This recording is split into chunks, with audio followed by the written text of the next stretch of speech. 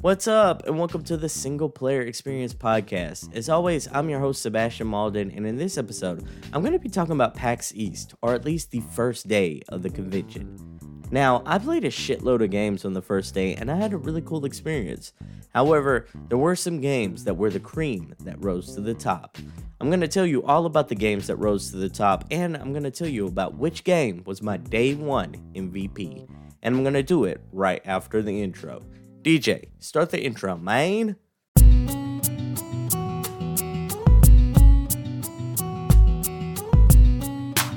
This is the Single Player Experience, the podcast that helps single-player gamers manage their video game backlog.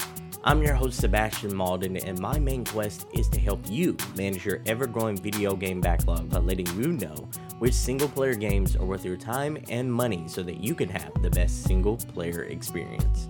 Now, without further ado, let's start the show. DJ, cut the beat. So, I alluded to this in the intro, but I had quite the experience on my first day covering PAX East. For those of you who don't know, PAX East is a gaming convention in Boston. It features a variety of games from the recently released and also the upcoming gems to keep your eyes on. You can also go around playing demos for the different games to get a feel for them and hopefully find something to look forward to. As a member of the media, I was invited to try out the games and get an interview with the reps from the studios. It was a really cool experience, both on the networking side of things and getting to play some of these wonderful games. Many I had no idea even existed in the first place. On the first day, I played some AAA games like Dead Island 2 and The Lord of the Rings Golem.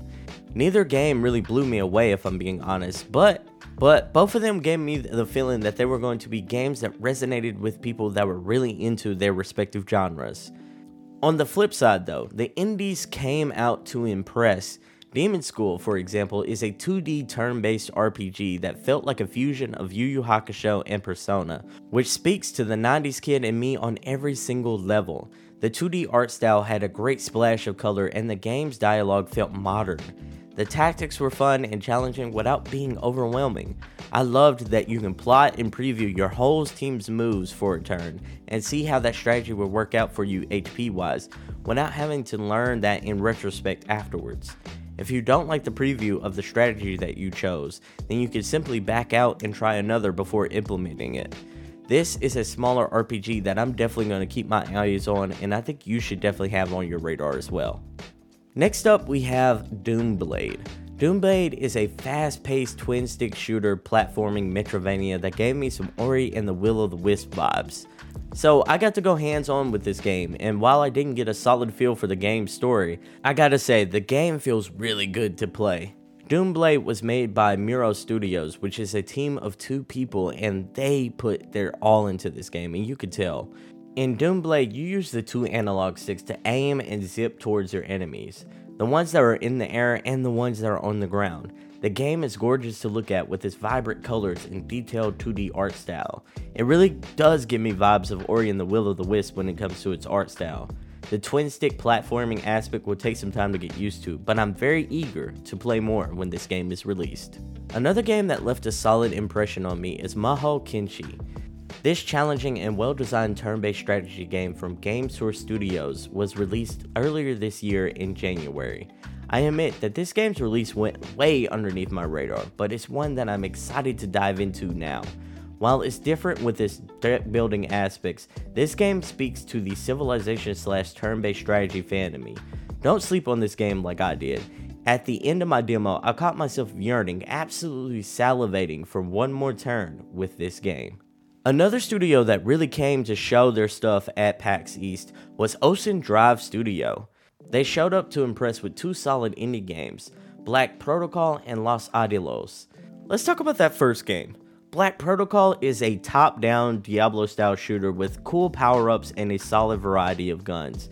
I played the multiplayer with the community manager and the lead developer. It was a really good time, and thankfully they assured this hermit that you can also play solo, but it would also be a much tougher time. Each character has a specific ability in this game that they can use, and there's a solid variety of guns at your disposal. I played with a mouse and keyboard, which really isn't my preference, and I still had a really good time playing Black Protocol. I'm not gonna front with you people. I was carried by the community manager and the lead developer in this game a bit. I wasn't really used to the mouse and keyboard layout of everything like that, but I did hold my own towards the end of the demo. That said, this game was a really good time, and even though I'm primarily a single player gamer, I know that this game is going to be high up there on my list of games that I'm going to play when I'm in the mood to squad up. So, while we're talking about Ocean Drive Studios games, let's talk about Los Idilos. The studio let me get hands-on with the latest version of their turn-based tactical fantasy game, and it's coming to Xbox really soon, and I couldn't be more excited about it. This game reminded me a lot of Dragon Age and Fire Emblem, and I don't know if y'all know this about me, but Dragon Age is my jam! Oh man, I love that game. And now I recently got into Fire Emblem, especially with Fire Emblem Three Houses. So this is an RPG that sounds like it was made with me in mind, people, and I was so excited to get hands-on with it. Alright, so let me paint the picture for you about what this game's like. Imagine Fire Emblem's Three Houses gameplay with Dragon Age's vibe and art style. The gameplay wise, Los Idilos feels like a highly polished AAA experience that offers strategic flexibility despite having deep, and I mean very deep, gameplay mechanics. I was able to speak with the team behind the game, and they shared that there is a relationship and character building mechanic in the game as well. They also explained that this game could be a little bit on the tough side. So all those things are speaking my language. So I was able to get hands-on with this game, both on the Xbox side of things and on the Steam Deck. And while I can honestly say that both versions run really well and I can't wait to play this on the Xbox, this game feels like it was tailor-made for the Steam Deck. It feels like the perfect handheld strategy game. Man, it feels like that same kind of love I have for Fire Emblem Three Houses just because I have it in my hands on the Nintendo Switch. Except this game feels like it was perfect, and I mean perfect for the Steam Deck. So I ain't gonna lie to you, earlier this year I was a bit disappointed with Fire Emblem Engage, and it was because of the lack of character relationships compared to Fire Emblem Three Houses. And I get it, made by different studios, they're completely different games. However, after playing and falling in love with Fire Emblem Three Houses, that's what I was kind of looking for with the next Fire Emblem game. Los Idilos feels like the Fire Emblem game that I wanted Fire Emblem Engage to be, and I can't wait to play more of this in the future. I also played another game that really stuck out to me, and I interviewed the game director / founder, Mike, and Mike described it as a Mad Max game meets a city manager. And that game is called Homeseek. This is a post-apocalyptic survival strategy set in a dystopian Earth. In this world, water has become a scarce commodity, and as a result, it's become as valuable as gold. In this game, you have to figure out how to manage and construct your area to gather water, all the while watching your back from the world's dangers. I played this, and I completely understood the Mad Max vibes that he was talking about. Over the years, I played a lot of City Skylines, and while Homeseek doesn't play exactly like that game, it scratches that craving that I get when I want to play a city builder strategy game. The fact that this game has real stakes into it, real danger, really makes me yearn for it even more. This is a game that I can see myself pumping tons, and I mean tons of hours into. If you like city builder games, then this one is one you should definitely keep your eyes on. So the last game that I want to talk about in the day one impressions of PaxEast. This game is being developed in my home state of Texas, and it is being developed by Twin Otter Studios, and that game is Arcadian Atlas. This game is absolutely perfect for fans of Final Fantasy Tactics. It's set in the fantasy world of Arcadia, where each decision impacts the world and other characters, whether those results are intended or not. You have to gather up a group of heroes and battle enemies for the people you love and for your ideals. In Arcadian Atlas, or at least what I played of it, it really emphasizes that your choices are really going to matter and that it shapes the world around you. One thing that really kind of stood out to me, because I've never really seen this in a fantasy game before, is that this game has a really dope jazzy soundtrack. That's a genre of music I normally don't think about whenever I think of a fantasy game. That said, it really creates a really chill ambiance and kind of lulls you into a state where you're just having a relaxing good time playing this game. Arcadian Atlas features really cool character classes and strategic grid-based battle systems. This game features really cool character classes and a strategic grid-based battle system. It seems like a game fantasy RPG fans can easily lose all sense of time playing.